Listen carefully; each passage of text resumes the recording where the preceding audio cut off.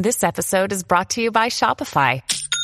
Forget the frustration of picking commerce platforms when you switch your business to Shopify, the global commerce platform that supercharges your selling wherever you sell. With Shopify, you'll harness the same intuitive features, trusted apps, and powerful analytics used by the world's leading brands. Sign up today for your $1 per month trial period at shopify.com/tech, all lowercase. That's shopify.com/tech.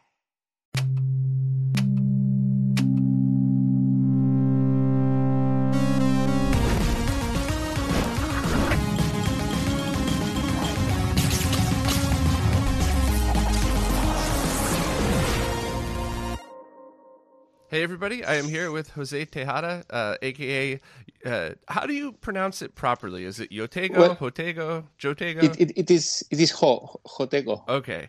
It's actually like my name. It's Jose Tejada Gomez, the first two letters of each part of my name. So Oh, that makes sense. I should have picked up on that. I always try to get everybody's name right, and I'm notorious for getting them wrong. And I try really hard to get everybody's name right, though, but I'm bad at pronouncing things. So. Okay, well, Jotego, for anybody that doesn't know, you are the person who has created some pretty amazing FPGA cores for all of the different platforms out there, such as Mr., Myst, and a few others that I wasn't even aware of until I started following you on Patreon, actually. So it's first of all, just thank you for your contributions. This is all really awesome. Thank you. This is quite exciting to me, actually, to be here in your podcast. It's quite an honor. Oh, thank you very much. Yeah, I've wanted to talk to you for a while now, actually, and I just my life just got crazy busy, but I'm trying to make time to talk to all the people I'm a big fan of nowadays, and really get get the word out there. So, I guess we're also celebrating kind of a giant milestone because I believe just last night you had a public release of the CPS 1.5 core with Q Sound built into it, right? Yes, it's been hard. It's been hard to get up to here, and I was quite, relaxed after I pulled the trigger yesterday, and I got the files up in the server. Yeah, I haven't had time to do a lot of testing with it, but I did play Punisher, and it was really cool. It was very cool. That's great. Yeah, and the music is so good. I wasn't expecting. Like the guys, they really got good composers for this game, so it's yeah. I found that I was just doing a video about the CPS2 kit, and I was trying to find some music to open the video with, just like I always do, and I was really impressed at how Capcom spent a lot of time getting good music in some of those arcade games, which is surprising because a lot of time in the arcade environment, it's loud, it's noisy, people are yelling, you almost can't hear the music. So it was really cool to see how much effort they put into getting good music in them. They did, yeah. So how did you even get started doing this stuff? Do you do FPGA things for a living? Is this just a hobby for you? No, I'm an electronics engineer. Mm-hmm.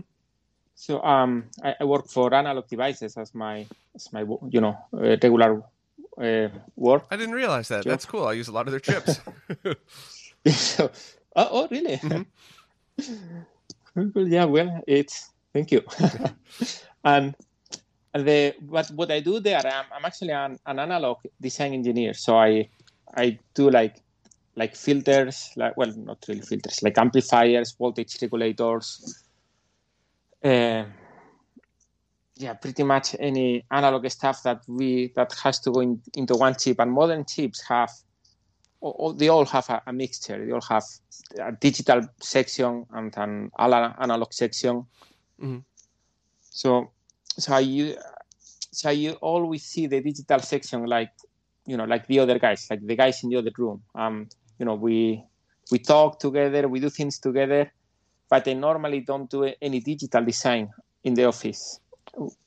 And so I wanted to experiment with that too. And that it's kind of what got me involved here. Like I found the schematics for Ghosts and Goblins. I thought, oh my God, all the information is here. Like you can recreate this without tampering with it, without imagining things. And that got me started. So that was the first core that you'd done? Yes, that was the first core. It wasn't the first kind of job. I actually started with a sound chip from Yamaha, because I saw the Mist. The Mist was, it's an earlier FPGA platform. And I got one, and I thought that all the cores were already done. And when I got it, I found that there weren't many cores out there. So I thought I could contribute by making a Yamaha sound chip core, so other people could use it for their own cores. And I made it, but no one was actually using it. No one was writing cores. But because I had done that, I got contacted to do the sound for the Genesis core. And once I did that one, that one was used in Mist. And once I did that one, that is kind of the same chip as the one used in Ghosts and Goblins. So then I thought, okay, I'm going to add the video part to this, so then we have the full core. And I made that, and Smoke Monster made a video about it. And I thought, well, maybe this is more popular than I thought. Maybe it's worth spending time doing this. That's really cool. Yeah, I that's the first introduction to you was when you had contributed to the Genesis core. That's the first time I had heard your name, and I've kind of been following you ever since, and all the work that you've been contributing. So that's really cool. Thank you. So the MD Fourier team has really done a deep analysis on that core as well, and it's incredibly accurate to the original. And in fact, I think in Mister at the moment, you could switch between the different audio chips of the Genesis 1 and then the rest of the models, and it's really accurate, and it's a very cool experience. So. Yes, sounds quite good. Yeah, so then you did Ghosts and Goblins, you did that one, and then you moved on to a couple of other of the older boards as well. I'm trying to remember the fighting game that you did. I don't know why it's slipping me. Maybe my coffee hasn't kicked in yet. But fighting game. The beat 'em up game. Double Dragon? Could it be Double Dragon? Could be. There was a few that I saw you work on, though. One of them, I think I have the board that I won when you did the raffle giveaway. Oh, yes. Oh, yeah. That was such a coincidence. I wasn't expecting, the winner to be someone I knew. Yeah, it's a lot of people thought it was fixed, and I was like, no, I was even retweeting. I wasn't even retweeting to enter. I was retweeting just to give you more, just more exposure. But it's funny that one. I mean, maybe it's not funny, but that box ended up getting destroyed in shipping. It was completely submerged in water at one point. So the boards warped. So I'm actually glad that I got it and not somebody else, because I have friends here that could help me restore that and fix it, so it won't go to waste. Actually, my friend Jose, who lives in New York here, I've already asked some help. He had me try a few things, and we're going to bring it back to life, just because I don't like to see things go to waste like that. So yeah, that's cool. But thank you. What was the name of that game again? I don't know why. That one is not Trojan. Is Tiger Road. Tiger Road. There we go. I have no idea why I forgot that one, but it has beautiful scenery. Yeah. Like Aquas has been playing a lot lately to that game. Like he's been beating it, like trying to to push the time limit to finish earlier and earlier. Mm-hmm. That's pretty cool. So where did you go from there then? You did Genesis Core, Ghosts and Goblins, Tiger Road, and then it was a very quick ramp up to the other boards. Yes, I started doing boards for which I had schematics and there were no custom chips, because then, everything is out there, so you can understand everything. And at some point, Capcom started introducing more custom chips, but if you come from the older boards, you can more or less know what to expect inside that custom chip. So then, okay, they have embedded here this and that. This is just an integrated version of the other stuff. So I kept, going up the Bionic Commando, 1943, 1942. I did Popeye, but Popeye is a very, very awkward hardware. It's designed in a very strange way. It was quite a bit of a headache, and at that point, I didn't have my workflow as developed as I have it now. So it was a bit painful, and eventually someone else made the core for Mister, and so I stopped maintaining that one. That is the only one that I have stopped maintaining. The other ones I have kept maintaining them. I started with Konami cores too, and yeah, but I was only like releasing one core every 2 months. Mm-hmm. But at some point I thought that I could do more. I was afraid that if I did more, like patrons would actually not like that, because I was charging per core release. So I was only charging once every 2 months. So I thought maybe if I charge every month now, they're not going to be happy about that. Generally speaking, when it comes to Patreon, there's always the oddball, but the majority of people, and I mean this in a very nice way, but the majority of people don't care at all. They support you because they want to support you. If you do 1 million cores, or if you do one, if you charge monthly, or if you charge per release, most people just don't care. They pay what they can, which is very often $1, which is awesome. That's fine too. But they just kind of sit back and say, all right, I can't wait to see what you do next, to do your thing. And, that's why if you notice, you have your average Patreon account has a lot fewer comments than they do subscribers, because most people, yes. Like for me personally, I turned off notifications on almost everybody just because my inbox was always getting filled. So I usually don't even see things until they hit public, and I don't even care. I'm just glad I get to support all the people that I'm big fans of. So yeah. No, I think mm-hmm. Sorry, go ahead. No, and just for everybody, I always give this disclaimer. We're doing this over Skype. There's a big delay between, Spain and New York City.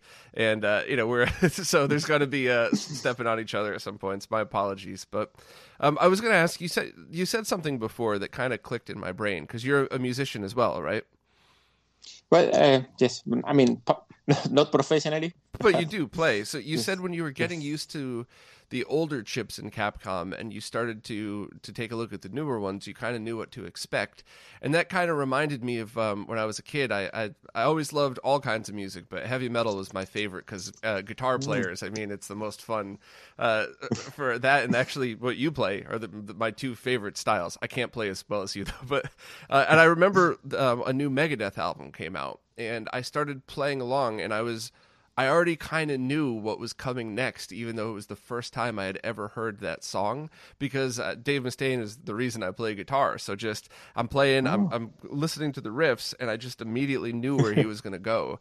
Does it feel the same way when you're reverse engineering these chips, where you kind of know, like, okay, Capcom usually goes to the left here, so I'm expecting this, or something like that? It does a bit, yes. So there is a big advantage in experience. So the more exposed you are, the easier it's going to get.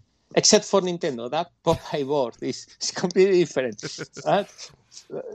And yeah, there are exceptions. Like the Bubble video system is also very awkward, very, very awkward. And we have it accurate because we have the schematics. But if you look at the schematics, like I normally study the main source code too. Mm-hmm. Because there is a lot of information there. So I try to gather all the information I can. And if you look at the main source code and the schematics, I mean, they are doing the right thing. I'm not saying they are not. No, it's just that you wouldn't imagine one from the other. Because that implementation, though, that circuit is so weird. I don't know who thought, who they had there. But if I had done it starting from zero, it would be compatible, but it wouldn't be the same circuit, because it's just very, very strange. That's interesting. I see a lot of, now I am not an engineer at all. I know just enough to be dangerous, but I do see a lot of Sega stuff where even as an amateur, I look at it and go, why would they do it that way? Like, you could only imagine a bunch of engineers sitting around a table going, all right, well, we'd like to do it this way, but we have stock of this chip that we need to use, so let's make this chip work instead. And, I have been on a hardware design team before, and I have seen stuff like that in the past, but there's a lot of designs where I'm just looking at the Sega boards going, why would anybody route it that way? It doesn't, it makes no sense. So, yes, it happens. So from there, when did you actually start working on the CPS-1 core? I started, I think it was in January or February this year. Like, I knew there was another developer who had expressed interest in it, and he actually asked me, not to work on it, and I said, okay, I'm busy now, but people are asking me about this, so go ahead, but I'll check back on you in a couple of months maybe. So then when I came back to him, he still hadn't advanced that much. but he still had interest. So I asked him if he wanted to do it together, but yeah, sometimes open source collaboration is not as fun because it's more like a job. Or the thing is that he wasn't very enthusiastic about doing it together. So I said, well, it's okay. I'll do it then. So I think I started in February, and it went pretty quickly, I suppose. Yeah, I think I had a beta in 3 weeks or something since I started. Yes. Yeah, that's why I asked, because it seemed so quick. I was wondering if you had been working on that before then, or if it really did go that quick, where you just announced, I'm starting today, and then a few weeks later you had the beta out. No, I actually didn't know much about the system. So I just started there were schematics, but two big custom chips that, one of them was published like a week ago or so. But at the time, there was no information about what they had inside, and then information in main. But I had all the background from Capcom, from the stuff they had made before. Yeah. So when you go into something like that, especially something with a lot of custom chips on it, you have the main board layout. You have you said you did have the schematics for it as well, right? And yes. The basic components like resistors, capacitors, those I'm sure there's already in the tools. There's already just drag and drop for those. But how do you begin the reverse engineering of the custom chips? I mean, do you just start by translating the schematics, or do you have to start probing and testing? Yes. What people care about, or what I think people care about, is accuracy of the system, but only to the point that you can actually tell. Mm-hmm. Like if you measure the video output from the board and the arcade and the FPGA, and they are the same, then it's not so important how that is done. Okay, so you have some flexibility there. Like for instance, the original systems usually have like a 6 megahertz clock, or a 12 megahertz clock, and then they derive signals from there. Mm-hmm. Whereas I would have a higher speed clock because I need higher speed clocks for SDRAM access, for instance. Mm-hmm. So the systems are always going to have some differences. So what I try to do with the board, with the custom chips, is to pick up on the things that are going to make a difference. Like, for instance, it is important that if the custom chip is locking the CPU from accessing memory, that I get that right, because that is going to affect timing. And that is going to affect how the user feels the game. Like the DMA, the direct memory access in CPS is such an example. Like in emulation, you don't have that. You don't have the DMA emulated. So it's like the system goes way faster because it has the memory at its full disposal all the time. Or also wait cycles. Often when the CPU access memory in these systems, there are some flip-flops, external flip-flops that will pause the CPU for 1 or 2 clock cycles because memories were slower than the CPU. So though that kind of detail makes a difference. And you will see that in the screen because you will see things may go slower sometimes, and things may happen at a different pace. So that is important. But often it is not important, like the order in which the sprite engine was parsing the ROM file, that you are not really going to see the difference. So for those things, sometimes I do it exactly as the original, and sometimes I just do it in an easier way. Often I do that to interface with the SDRAM in a better way. But I kind of choose, but when it doesn't matter, and when it does matter, when it does affect accuracy, I try to measure it and get it right. Interesting. I always kind of thought that there's different levels from a player's point of view. There's different levels of emulation. So, of course, there's just the people that want either the blast of nostalgia so they remember what it was like to play it, or people who have never played it before that just want to spend a few moments.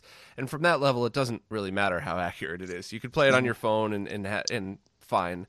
But your average player doesn't want to have anything that takes away from the experience. So lots of variable lag. You press the button now, it's 2 frames. You press the button a second from now, it's 10 frames of lag. Like that, you can't get your moves right, especially in fighting games. You can't plan your jumps and all that stuff. But it's good enough for the casual user. But then you get into the people that really love these games, and then there's more levels there. Then there's the accuracy of things, and the latency and the look of it becomes a lot more important. And then of course when you have the fighting game tournaments, that's when it needs to absolutely mimic the original. There's some players out there that are world class that know every glitch of every game. They can they know exactly how it's going to react, and if it doesn't do it that exact way, it can't be used in the tournaments then. So in my experience with your cores, it's really close to the end. I'm not good enough of a player to have ever be able to really get into that last level of fine detail, but I'm friends with people that are, and they all say that the CPS1 core is excellent. They've all been using it and really enjoy it. So that's pretty impressive. Thank you. There are still a couple of things that I need to get more accurate, like the DMA might be off by a few microseconds, and I need to get down to that. Mm-hmm. But it should be very, very close as it is now. Yeah, it's I know every engineer is different, hardware, software, whatever, but I know a lot of people that don't want to ever release anything until it's their version of perfect, which is sometimes very unrealistic. And I know a lot of people that definitely release things too early, and I think that you found a sweet spot in that, especially with the Patreon stuff, because you'll release a buggy beta only to Patreon subscribers because that's what a lot of them sign up for. Like, we want to be in the loop, we want to try it, but your public releases are all good enough so that any casual user will have a pretty perfect experience. And then I really like how I've seen you go back and update older cores and really get raise the accuracy. So I really love your stance on that. Like, all right, once it's good enough to enjoy, the public can have it, but even if it's not perfect, I'll go back and work on it when I have time, or when I get more knowledge of the newer chips, I can go back to the older ones. I thought that was really cool. I hope a lot of people take that same stance on all projects, hardware, software, whatever. So yes, and I think patrons in general have shared that I think that they want to see the new stuff, but they also like to see that the old stuff is not abandoned. That if I find something I can improve, I will go back and improve it. And then the betas, I normally try the beta to be very good. Like I released the bubble without sound because I was asked for like there was one of the patrons had asked for that core, and he said that he just wanted to check it out, and I said, well, okay, yeah, let's do it without sound. And sometimes I release things because I need to get them off my system. Mm-hmm. Like in the CPS 1.5, the first beta didn't have sound, but I needed to get it out because just to get up to that point was quite hard, because even if it doesn't have sound, it has all the elements needed for the sound except the DSP chip, and to get all that logic working together was a bit exhausting. So just publishing it kind of relaxes me. So I actually wanted to ask you about that. I guess I have 2 questions about that. Not counting audio, what's the difference in the hardware between CPS 1 and 1.5? And then separately, I wanted to ask about the audio for that. Yes. Not counting audio, I think they are the same. Yes, I think some No, I think they're the same. It's just the audio subsystem. Some input ports are mapped in a different way, but in CPS1, depending on the game, sometimes you get that too. That you will get extra input ports from one of the C board that they call a small board. Mm-hmm. Okay. And now for the sound, of course, there's been a debate for years of what Q sound actually is. And I remember following a thread that says it's the amp, it's a filter, I'm really curious to hear, from you who's actually reverse engineered it, what is Q sound? Would you be able to explain that? Yes. Well, it's kind of weird because you can implement the whole thing without having gone through it, because Q sound is it's a set of software filters that run on a DSP, and DSPs are like very fast CPUs that are designed just to work with data, with real-time data. And so at the time there were other chips, like the chip in the New Geo, that processed PCM data or AD-PCM samples. So these chips would, go to the memory, grab the sample, decompress it, and play it. So this Q sound does the same thing. It can do that, and it does it for 16 channels, which is a lot. But it also applies filters, and these filters are supposed to mimic some spatial effects. And there's apparently, if you are in the right setting without signal bouncing of walls or things like that, with Q sound they can make you hear only certain things if your head is here, but if your head is over there, you will not hear it. And they were playing these tricks for fun in some games where they hide sounds and things like that. But in general, what they try to do is just to make it easier to locate things in the space. And in some games, like in Warriors of Fate, you can see from the very beginning that the horse is coming from the left and it's moving around. It's basically filters. Most of them are digital. There is an analog board with some more filters. I haven't implemented those ones too, but I think that those ones are not important for the spatial location, but I may be completely wrong. And I think that because I see that they only operate on one channel. They only operate on either the left or the right, not on both of them at the same time. So I would suppose that for a spatial location, you need to mix the two signals. A curious thing about the DSP there is that it doesn't rely on any interrupt to know the sample rate. Like normally with sound, you need a tick, because you need to move at this speed. Mm-hmm. But that DSP is just, the code is written in a way that it goes in loops, right? It is one forever loop there, getting the samples and getting the data out. And the duration of the loop is exactly the sample rate. And it is almost exactly 48 kilohertz. Okay, that's pretty interesting. There was so much conflicting data on what that was, but that actually makes total sense now to me. So that's pretty cool. So what is then the difference between that and the Q sound that's built into the CPS2? Is it the same sound chips with just the updated other processors? Yes, we think it is exactly the same. I think it is the same subsystem. So getting, like maybe people think, why did you do CPS 1.5? You can skip that one because the big games are in CPS 2. Mm-hmm. But I think it's that it is easier, if to do this system, get the sound working there, and now you do the next step. So at least, you get rewards while you are advancing, rather than trying to go for something very big that is going to take you like 1 year to get working on.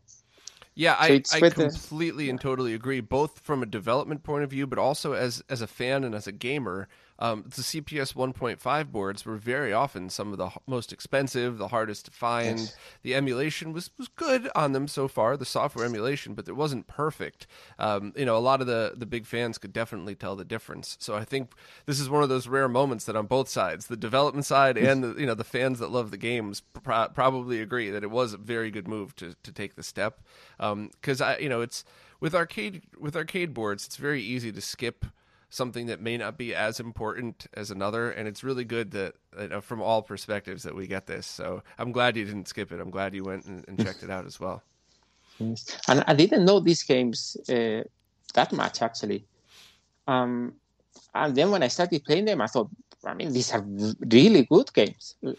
Like the Punisher, it's not just because of the Punisher character. It's just that the game is a lot of fun to play. It is very well done, and it really feels like you are smashing all these guys. Like, yeah. I played that last night, and I've played that emulated before. But my friend Beast and I were talking about Cadillacs and dinosaurs as well, and I said I wasn't going to play that until the Mr. Core came out, and I could sit down and play it on a CRT monitor with an arcade stick. I want to have the real experience because I've never played it, so I want to make sure I get to play it the right way for the first time, so I could see what it's like. So I'm very excited. I might do that later with a couple of beers, sitting down and trying it. Yeah. Yeah.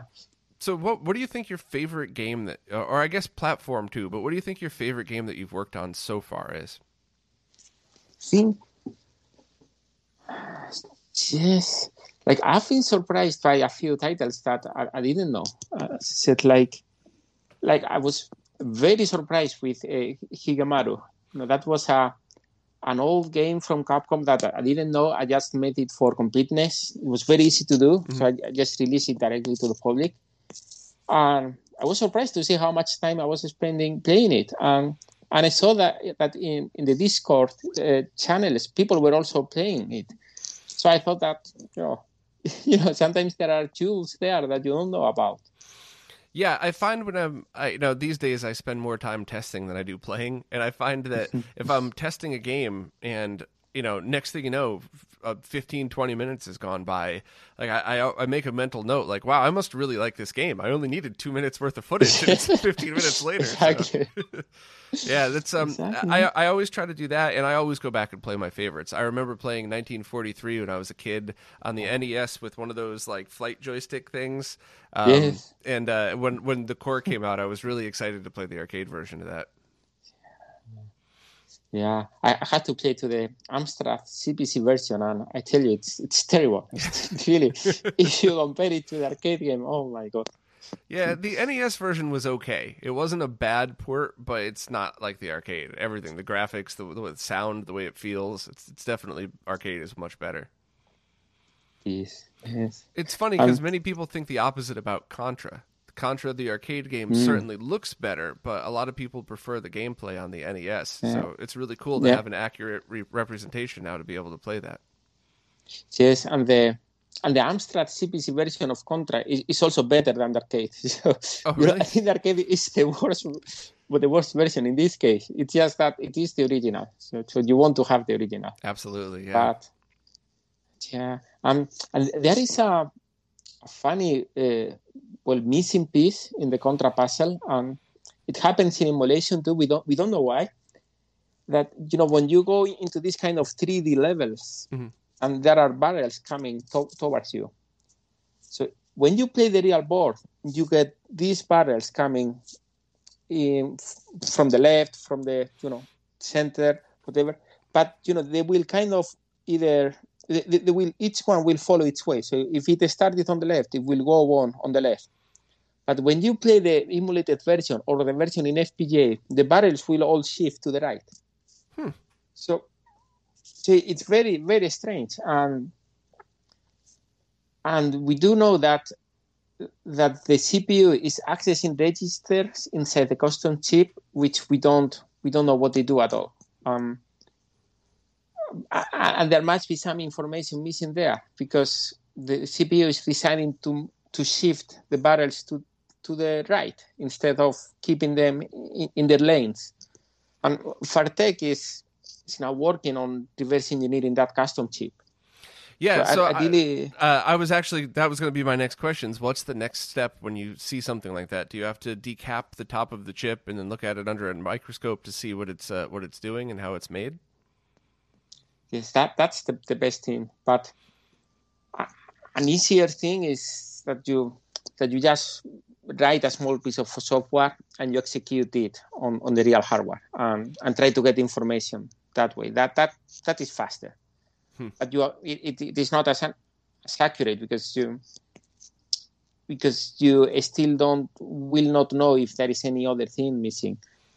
But the problem I have with with die shots is that, in my day job, I see a lot of that because, like, as when we make IC, new chips, we have to draw the schematics, and we have to draw the layout, and I do a lot of layout, and I don't do layout myself. I think I haven't done any layout for the last maybe 7 or 8 years.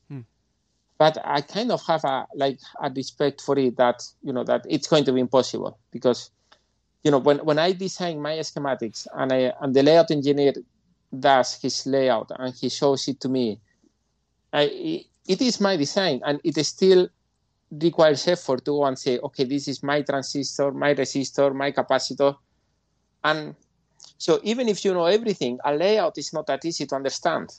So that's why when I see these die shots, I think, oh my God, I mean, this is going to take forever. So I tried once, but I think it's better if I leave other people to do it who have proven that they can do it and they do it right. And I focus on writing code.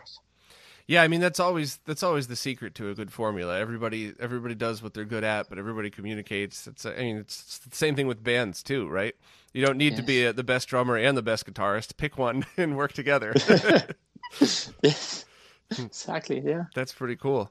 So, do you work on any of the video amplifier chips and analog devices, analog video amplifiers? I worked in a long time ago. There were new TV sets coming with HDMI connectors, and it was the first time that was going to be general. Mm-hmm. And I remember there was this big problem with long HDMI cables because the signal just degenerates very quickly, and you lose it. So I worked in an equalizer for that to degenerate the video signal, and I think that equalizer has been used in a lot of HDMI chips from analog after that. I don't know exactly the part numbers. I could find out, I suppose.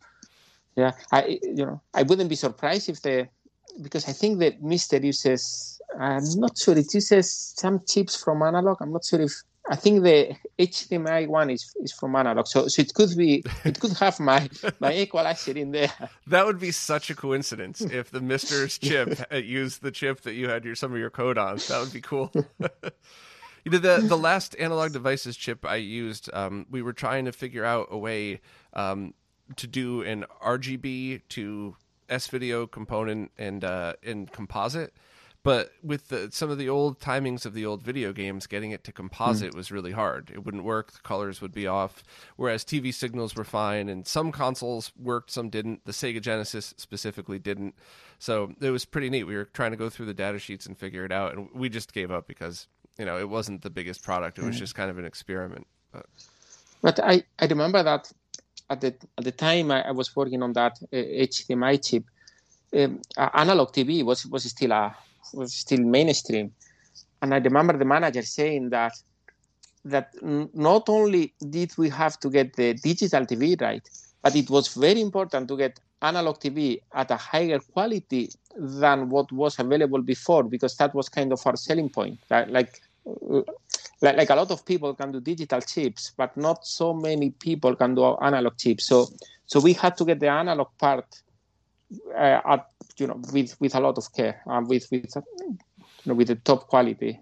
Yeah, especially when flat panels started to come out, because even the expensive ones at the beginning, if you had a decent 480i CRT, you could probably notice the difference between a mediocre chip and a really good one. But the moment you have a flat panel, that difference becomes really noticeable. And especially back then, when most of the signals out there were interlaced, and then you're putting them on a flat panel, trying to convert them to progressive. So any of that noise really gets amplified. So it's and in fact, that's why these RGB bypasses that a lot of us do on original consoles, some people think it's ridiculous because they already output RGB, but bypassing it to modern chips that are higher quality with better filters on it, you actually can see a difference, especially if you're going through a 1080p scaler on a 60-inch television or something. So, yes. It's kind of funny, too, because that would never have even been an issue in the 90s or the 80s. You could never tell the difference on those TVs. But No, you couldn't. that's funny. Well, now the next time we get stuck on a project with an analog devices chip, I'll know who to bother. Yeah, I actually know some of the people who worked on those video amplifiers, but I don't think they would remember anything, right now. Yeah, it's probably been, it has to have been at least 10 years till that's was stopped being made, because the last ones that were made are still fine. There's no reason to update the design. Like at that time, we were working in Ireland at that time, so part of the video group was there. Like usually groups are all over the place. But yeah, this is, and then some of those designers came here to Spain. Mm-hmm. Yeah, and I think they haven't worked on video since they came here. So at your job, I mean, obviously you're working with people around the world, but do you predominantly speak English or Spanish? Well, in the office we speak Spanish to each other, and we even by email. If it is all among Spanish people, it is often written in Spanish. But then, phone calls usually involve people from all over the place. So we work a lot with Ireland. There is a very big analog devices center in Ireland. Mm-hmm. But depending on the project, it might be India, the Philippines. Sometimes we get people from the States too. I think in the current project, we only have one person from the United States. But it depends. Sometimes the project is more focused in the United States. But I suppose I normally work mostly with Ireland. I'm always fascinated by people who could speak multiple languages so well. And, some people get offended when I ask them about it. I honestly don't know why. I always mean it as a compliment. But, I never learned a second language. I started to learn Mandarin Chinese when I was out in Taiwan for work for a while. But I only was out there for, I would go for 2 weeks at a time, a couple times a year.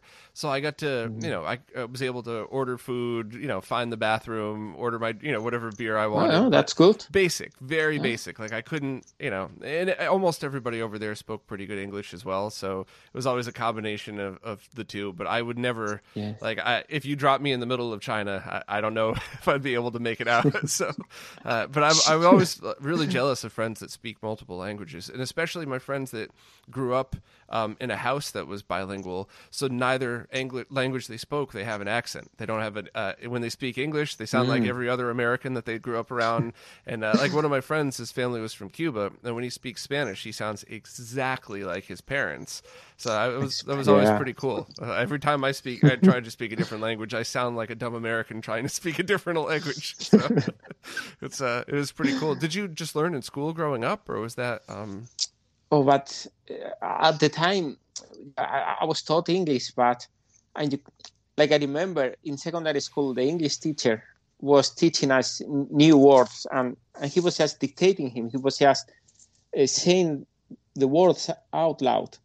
But we didn't know how to write them, how to spell them. So I can only imagine now that, looking back, that he was actually pronouncing them as though they were Spanish words. So it would have been the completely wrong pronunciation, but we were writing them correctly. That's funny. I think when I decided that I wanted to apply for a job in analog devices, I actually started watching Friends, the TV series. Mm-hmm. I knew that if I had the script in front of mine, I was going to be able to understand it, but I couldn't understand what they said at all. There was this misconnection between my writing skills and my oral skills. Mm-hmm. And I think it's basically Friends and living in Ireland what fixed that. Yeah, it's interesting that you say Friends, because each of the characters on that show have completely different mannerisms, slightly different ways of talking. So that at first it must have been frustrating, but after you got used to it, that must have actually been a really great way to learn, because you got to see different ways that people spoke.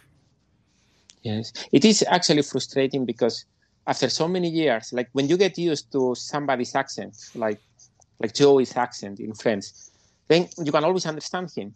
But now, if I start watching a new TV series, then at the beginning, I may not understand them well because they might have some some peculiar accent. That's very, no very matter. true.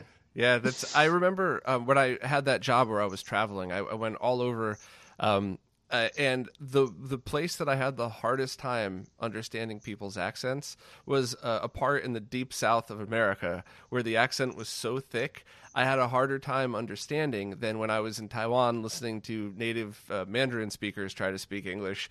I actually had a much harder time to this one section of the South trying to figure out what everybody was saying, and I felt bad because they were speaking English, but it was such a thick accent. I kept having to say, "I'm sorry, can you repeat yourself? I have no idea what you're saying." So Yes, no. It just like I had once a housemate from Scotland, and at that time I had already been living in Ireland for 3 years, so I thought that I had decent English. And she started speaking, and I couldn't understand a thing from her. that's funny. When did you live in Ireland? I think it was from 2000 to 2004, so it's a long time ago now. That's cool. I've never been. I think I had a trip scheduled to stop in for a day, but I ended up, because of whatever schedule, I ended up just going to England. But I always wanted to go. That always seemed like a fun place to visit. It has a peculiar smell. Like you get out of the airport, and I don't know whether it is the grass or the soil, but you know that you are in Ireland. That's funny. I found that with Taiwan because even though I didn't grow up in New York City, I grew up going there because I lived very close. And in New York City, there's a lot of like fried foods. So you have that, that fried smell a lot when you go down to the street vendors and things like that. And in Taiwan, a lot of the food was boiled in tea. So it had, it had a distinctive smell when you would go into some of the parts of the cities when they'd have the street vendors and stuff like that. But it's funny you mentioned that. Some places do have a smell to them, and it's kind of neat. If you've never experienced that before, it's a strange thing. It is. Yeah, that's really cool. It was funny. I never went anywhere as a kid. My family, I think we went on one vacation to Florida to visit my grandparents, and then I got this job in 2005.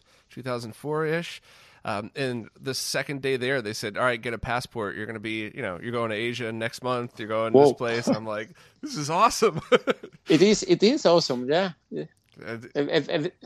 Eventually you can get fed up of business travels because it's just, plain, office. But if they give you, like, I actually met Sorgelik, Sorg. Yeah.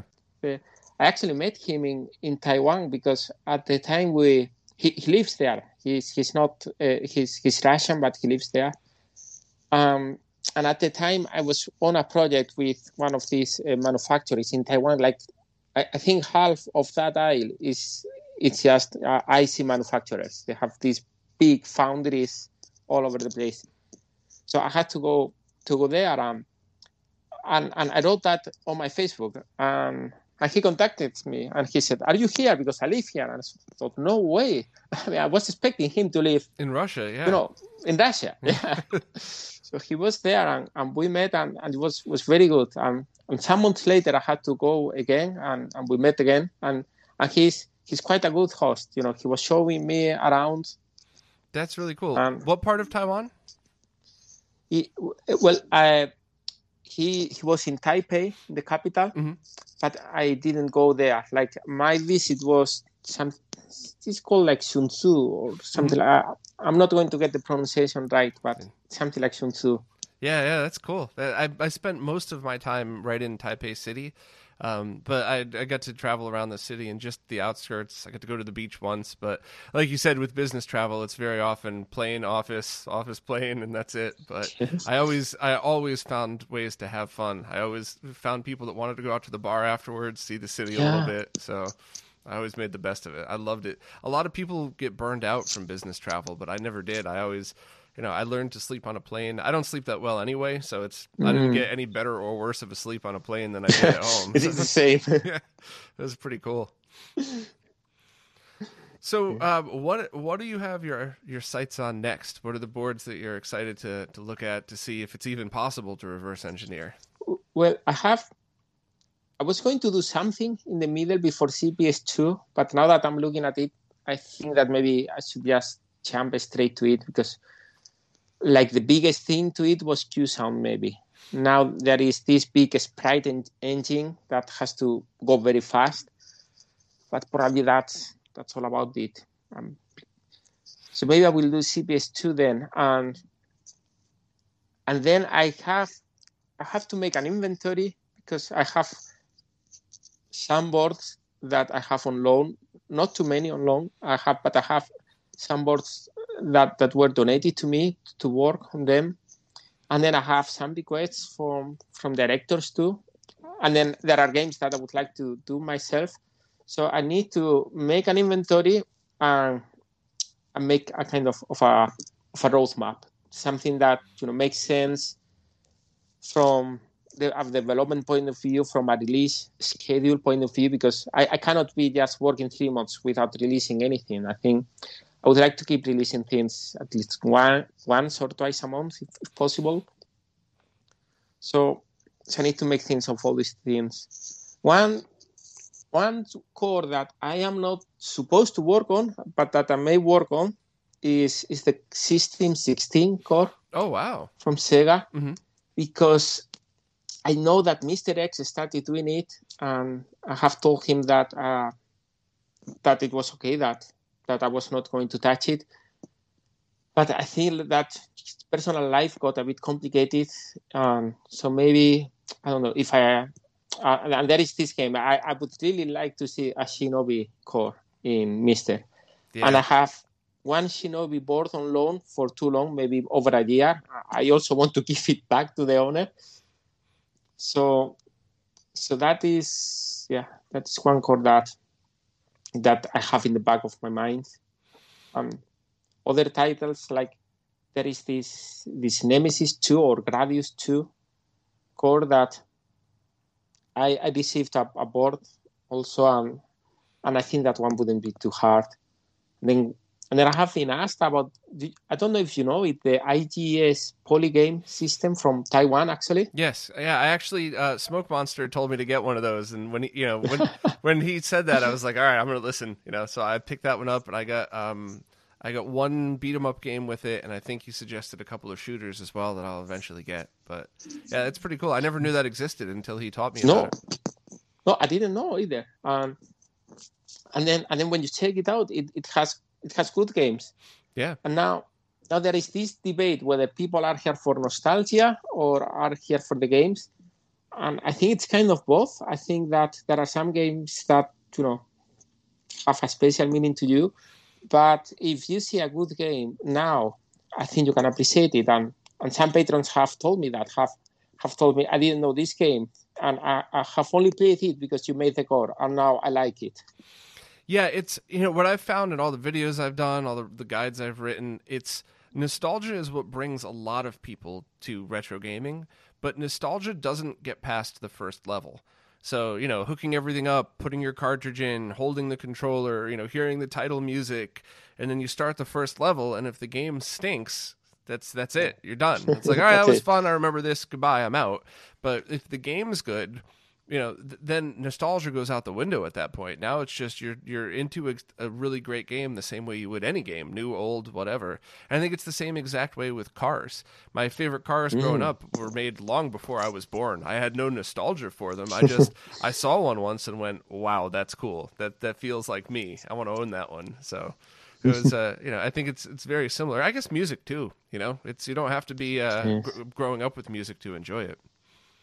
Yes, although they know that there is a window for these things, including music and food. Mm-hmm. So what you were exposed to at a certain age has a bigger impact, and actually after a certain age it has no impact. And you can see that with music, that people like the music when they were teenagers, but then when they are past their 30s, they are pretty much insensitive to new music coming in.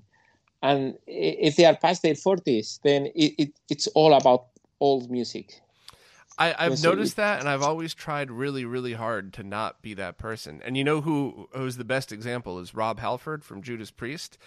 He's 70 years old, and every time I see an interview with him, he's talking about a brand new band that even I haven't heard of before. He stayed with it, and I always kind of looked at that as like, because I always liked Judas Priest. They weren't my favorite band, but I always looked at that as inspiration. Like, wow, this is the metal god, but he's still checking out new music all the time, even though he's a senior citizen.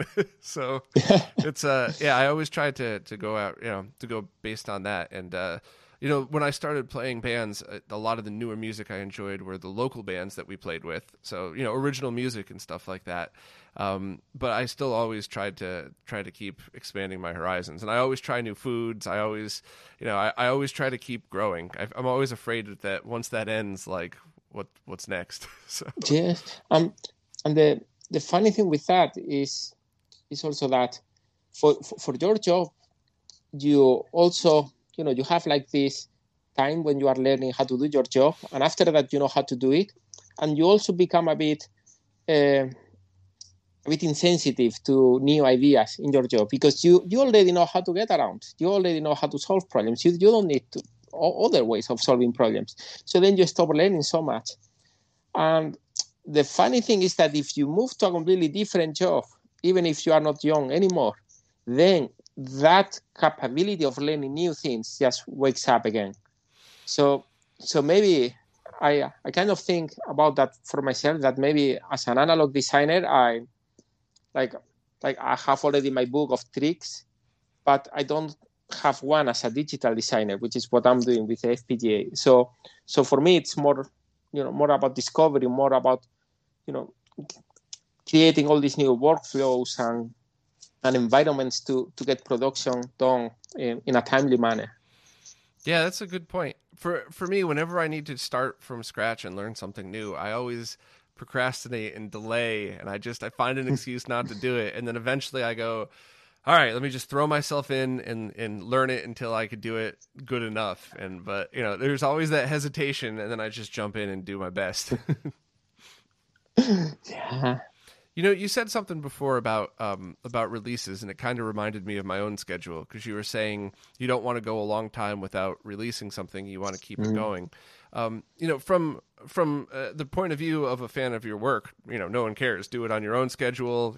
We just want to see you do what you want. But as somebody who creates content, even back when I was working at that job doing hardware design, there were a couple of times where 3 or 4 weeks would go by, and we'd have a weekly check-in meeting, and my boss would say, all right, what'd you do? And I said, nothing. I got nothing done. Nothing's released. I feel like a failure. But I mean, I'm working, if I was traveling, it was 12 hours a day. If I was working in the office, it was 8 hours a day. I'm doing stuff every day, but I felt like a failure unless I would get something done. And I still get that feeling with the videos and the articles. So even if I'm working on a very big video that's a lot of production, I always try to stop and put anything out, just so I don't feel like I'm getting nowhere. I feel like, all right, I accomplished this, and I'll go back and chisel away at the bigger goals. So I think you're doing the right thing. If you want to have an easier project, just to have that feeling of completion, like, okay, I'm still doing well. So. Exactly. Just you need that, and it's also a bit painful when I release something and I know that I haven't been able to test everything, and then someone comes immediately after and say, "Look, this is not working here," and that is like 5 minutes after you make the release. but that's even if that happens, then it's good to get it out of your system. And especially I do releases on Friday, so even if I keep doing research on Saturdays, it kind of feels like the job is done, and now I can relax.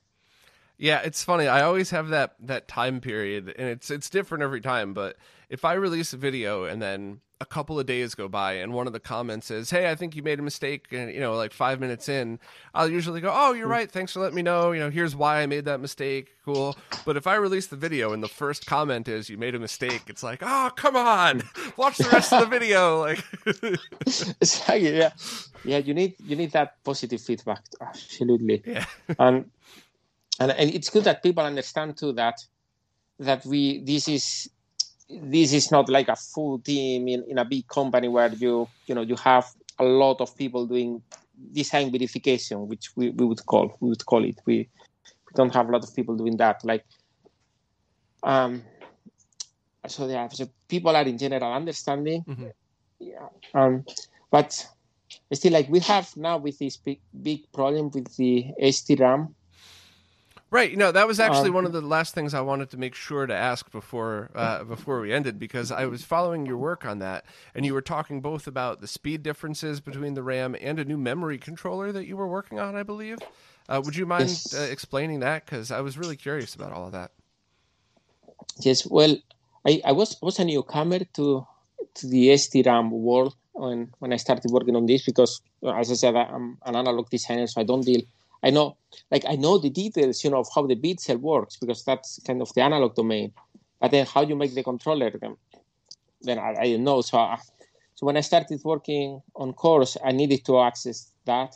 So I started with kind of the bare minimum that I needed. And even to get that working was a bit hard at the time. But for CPS1, a bit before that, it started to fall short. So I added cache, a little bit of cache. I started doing a lot of tricks in the core, a lot of smart moves to make it work with a slow memory. But at some point, I just needed more RAM, more speed. Sorry, and for CPS1, I had to raise it to 96 megahertz, the clock speed. So it was twice the old clock speed, and I started having problems with the memory at that time. And the thing here is that I am a bit biased, because of my background in analog devices and in Texas Instruments. When I see the memory module and the socket where we have to plug it in, I think, oh my God, this is not the best thing that because that socket was not meant to be used that way. It's not very high frequency, but 100 megs is, it's already something to be careful when you design boards. And I know that I don't design boards at my job, but there is a team who has to design a board where my chip is going to go, and they're going to measure my chip with their board. So I have to attend the design review for those PCBs. And we say things from the point of view of the chip designer, but then there are also other PCB designers saying things from their point of view and saying, that track is going to be too long, and asking what's the parasitic capacitance here and there. So I'm so used to that formal environment that when I see these things, I may tend to think very quickly that the module is wrong. And at this time, I also think that the module is wrong, that this is not the design that we need. But I really hope that I am the one wrong here. I really hope that there is something wrong in my controller, and there is something that can be done without having to ask people to rework their memory modules, to resolder them or whatever is needed. Yeah, I hope that is the case.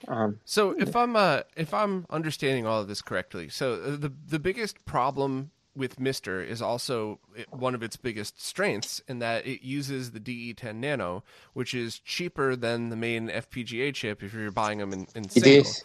So, but you're then working within the confines of what the DE10 Nano can do.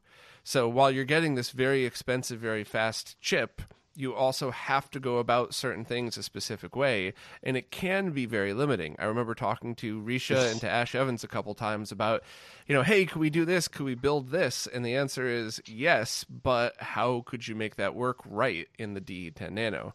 You don't want to be removing components from that thing at all. You want to use it as a plug-and-play module.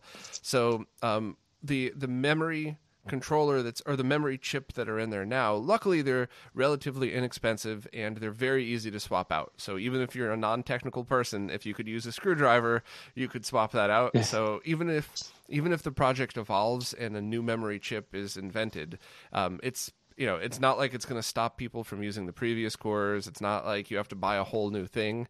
But you're right. It's it's interesting to see if the speed of these things can match the size as well. And I believe, reading your post, it seems that the 64 megabyte and lower module can run at a much faster speed than the current 128 megabyte module, right? Yes, there is. That's if you try to access several parts of the SDRAM at the same time, you need to use more signals to do it. And those signals were cut and sorted to other pins in the 128 modules. And then I heard that was actually generalized to the other modules too. So even if you have a lower sized module that has been built recently, you are also losing direct access to those signals. And when discussing this with George, he said that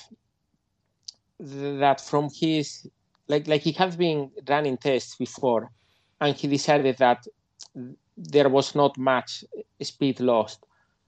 And at the beginning, I was being a bit conservative about not messing, how you access in parallel without these signals. And then after talking with him, I had a better simulation setup then, so it was I could verify very quickly if I was breaking something or not.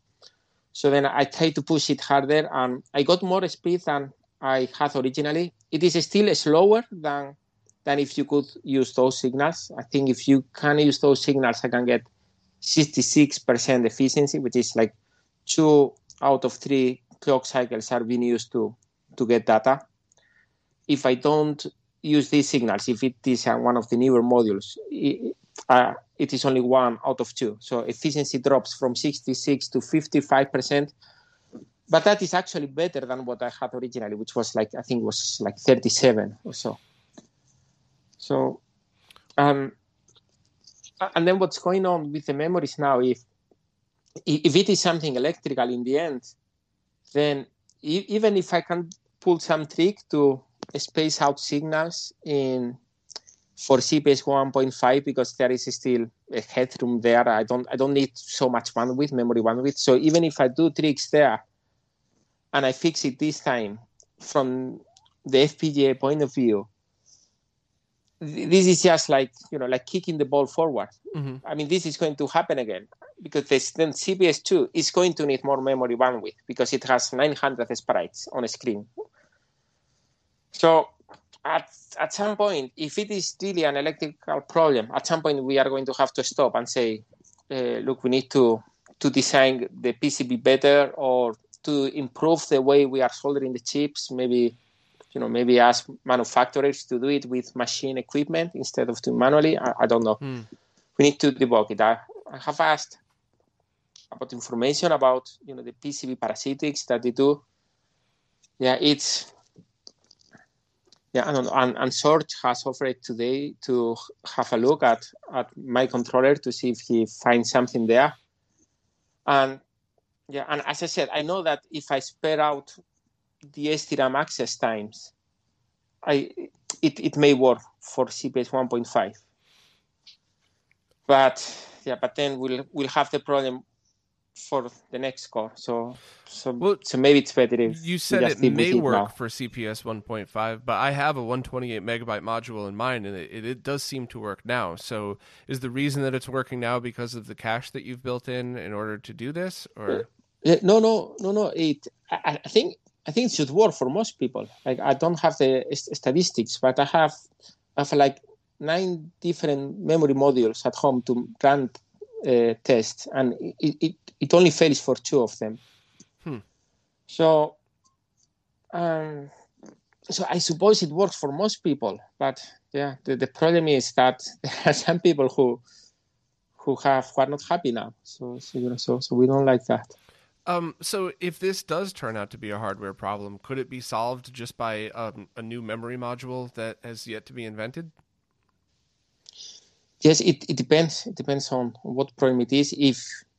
If it is, it could be many things. It could be that the second module on on the board is creating noise even when you don't use it, because it enters this self-refresh state, and that affects the art. It could be what is called symbol interference, because like it seems to happen at a very specific point. So it seems to happen when some data is going through the box with a history.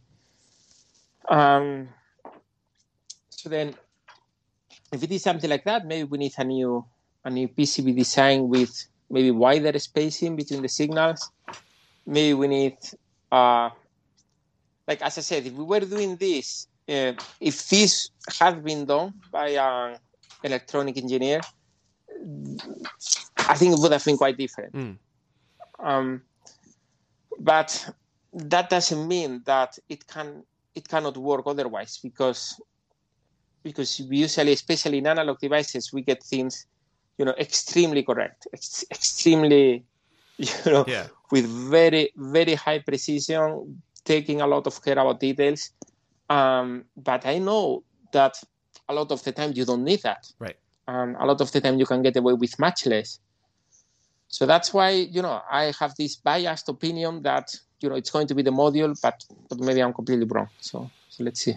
That's cool. It's an interesting learning experience. And I've talked to a few people over the years about building a hardware platform for the Mister and trying to find different ways to get it. And one of the biggest concerns was, well, how do we know exactly what we need? So even if we talk to you, we talk to Sorg, we talk to everybody and say, all right, well, let's all decide on this one board. And, I'll talk to a not-for-profit company to have them made so no one's making any money off of this. There's still no exact understanding of what would be needed to cover us for the future. So it's good that there's these bumps in the road now, especially when you're talking about a $50 RAM module that you could very easily just swap out, as opposed to the full kit, all the extra accessories and all that. But I would like someday to see a piece of hardware that we could call Mister or whatever the project name is. And one company did actually contact me and said, hey, how do you think about this? Like, we're going to make it, we're going to have it for next year. And then they asked me to ask Mister engineers to work for them for free. And I just deleted the email. I didn't even like, oh, get out of here. No, absolutely not. So, it would be different if it was a not-for-profit company that says any profit we make is just going to go back into making new products and we're going to sell them at cost. That would be different. I would actually think that a lot of the Mister contributors would be happy to help, because it's not one person getting rich off of other people's work. It's just allowing a hardware platform for the community to have. But that was not the case. This was a big company that just wanted to make money off of free work from other people. So I just get out of here. Forget that. Yeah, and we do put out a lot of source code, and this source code, some companies could make products out of them, and and that's fair, because that's the license. But we do not want that to happen very quickly, because then it really feels like they have used you. But if it happens in like 5-10 years time, then then I suppose I'll be happy about it. Well, if they did it right, if they submitted all of their changes back to the project like you're supposed to, and if they made a platform that's very easy to use, that works properly, and then they sold that for a fair price. I mean, that's anybody that's ever manufactured and sold anything knows how much work is involved in that and how hard it could be sometimes. So if a company actually stepped up to the plate, did all the hard work themselves, resubmitted any code changes they made, that wouldn't be a bad thing. I imagine some developers might be upset, but it's only when people come in and try to get everything for free, not give anything back, and not even care about the original point of all of this stuff. That kind of gets on my nerves, Yes, exactly. I mean, I hate to call them out because this has been beaten to death, but that's kind of what Hyperkin did all those years ago when they stole the emulation code for their Retron 5. I mean, that was against every rule that the community had set for how to work with that stuff, and it was really discouraging to see it approached that way when they could have done the opposite. They could have made the Retron 5 a software emulation open platform for people to use, and people would have loved it. They probably would have sold more, because your average consumer would only care about, can I plug my carts in and use them? All right, cool, I'll buy it. But developers could then say, oh, cool, I could write my software to make and have an inexpensive platform to work on it. But So I definitely took the stance of never wanting to work with a company that would do it that way. I don't. Generally speaking, I stay away from thieves and liars. So Yes, exactly. yeah, whether it's a company or a person, same thing. Doesn't matter to me. So I wanted to ask. I saw a video of you a while back playing guitar. So it was the flamenco style guitar, right? It is. That is very hard to play, especially if you're like me and you're used to playing with a pick and, just a regular electric guitar. How did you get started with that? Yeah. Well, I grew up in Andalusia, in the south of Spain, where flamenco is very popular. Mm-hmm. And there was a guitar at home, and my father said that, that it is important to play guitars. And he didn't mention the chicks, but he should have. Yes. But I really started playing when I went to live to Ireland. It was, it's also kind of a way of, keeping your roots, mm-hmm. I suppose.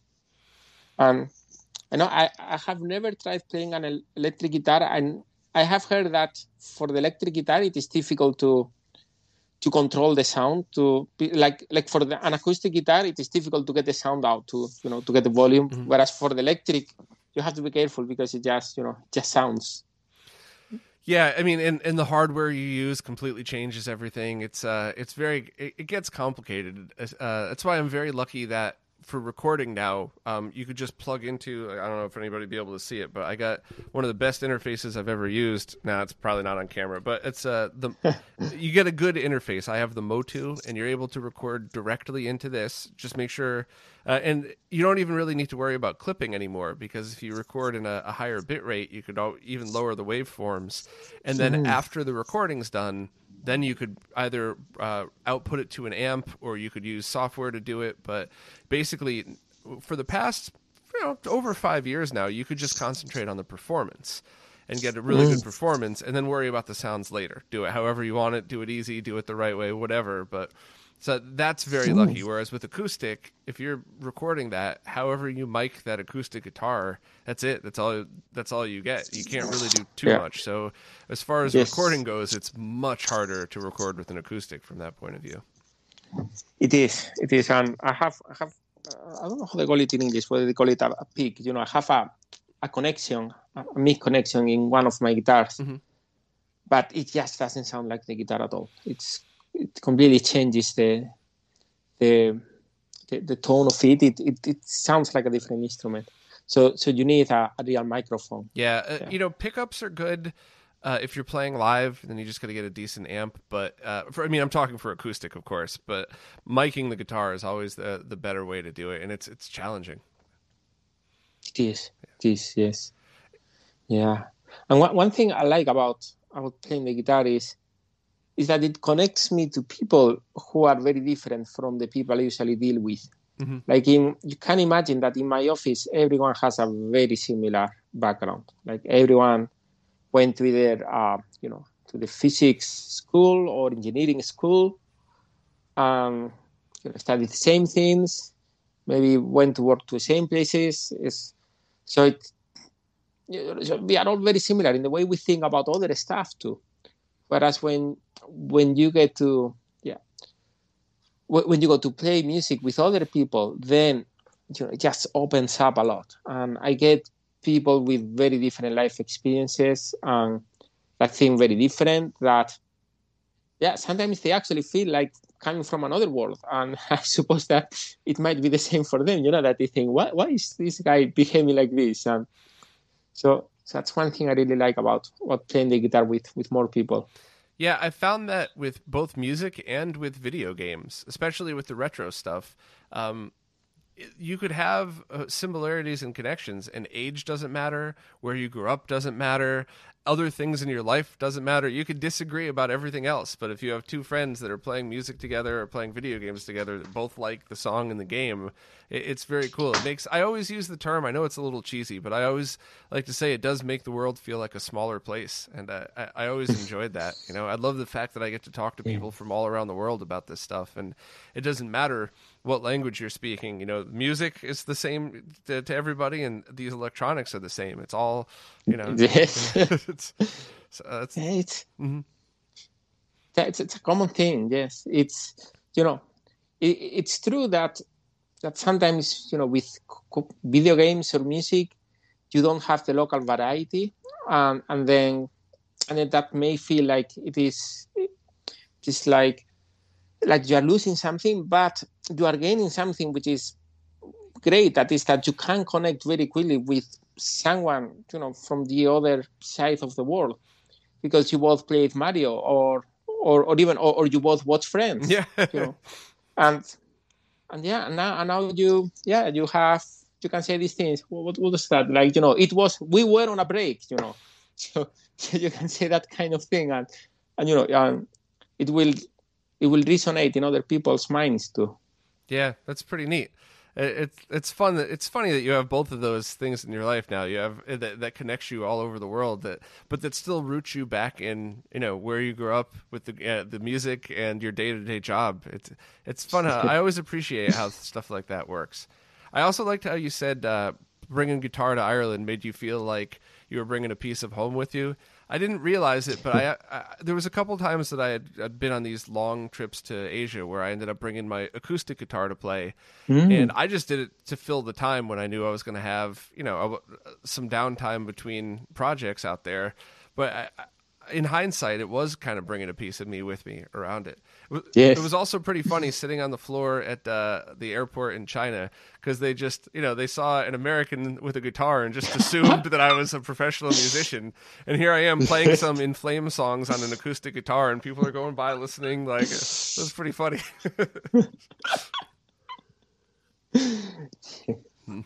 Well, thank you so much for taking the time to do this. This was a really fun conversation, really interesting. We definitely got to do it again at some point in the future, if you don't mind. Absolutely. Yeah, it's my pleasure. I hope it's been interesting for the audience. Yeah, I think it will be. So you're active on Twitter. You're also you have your Patreon. Are there any other social media sites that people should look for you on, or forums or anything like that? Not much, actually, not much. Well, it is the Discord that is linked to my Patreon, but the main channel is open, so it's public to anyone. And that's it. I have a Facebook and an Instagram accounts, but I don't really use them much. It's on Twitter where I post most of the stuff. Yeah, same here actually. Okay, I'll make sure to have links to all of that in the description. And of course, anybody that uses the standard updaters and your updater can get your cores, and then you just have to find the ROMs wherever people normally find ROMs. So, yes, cool. Exactly. Well, thank you very much, and we will all talk to you again soon. Thank you.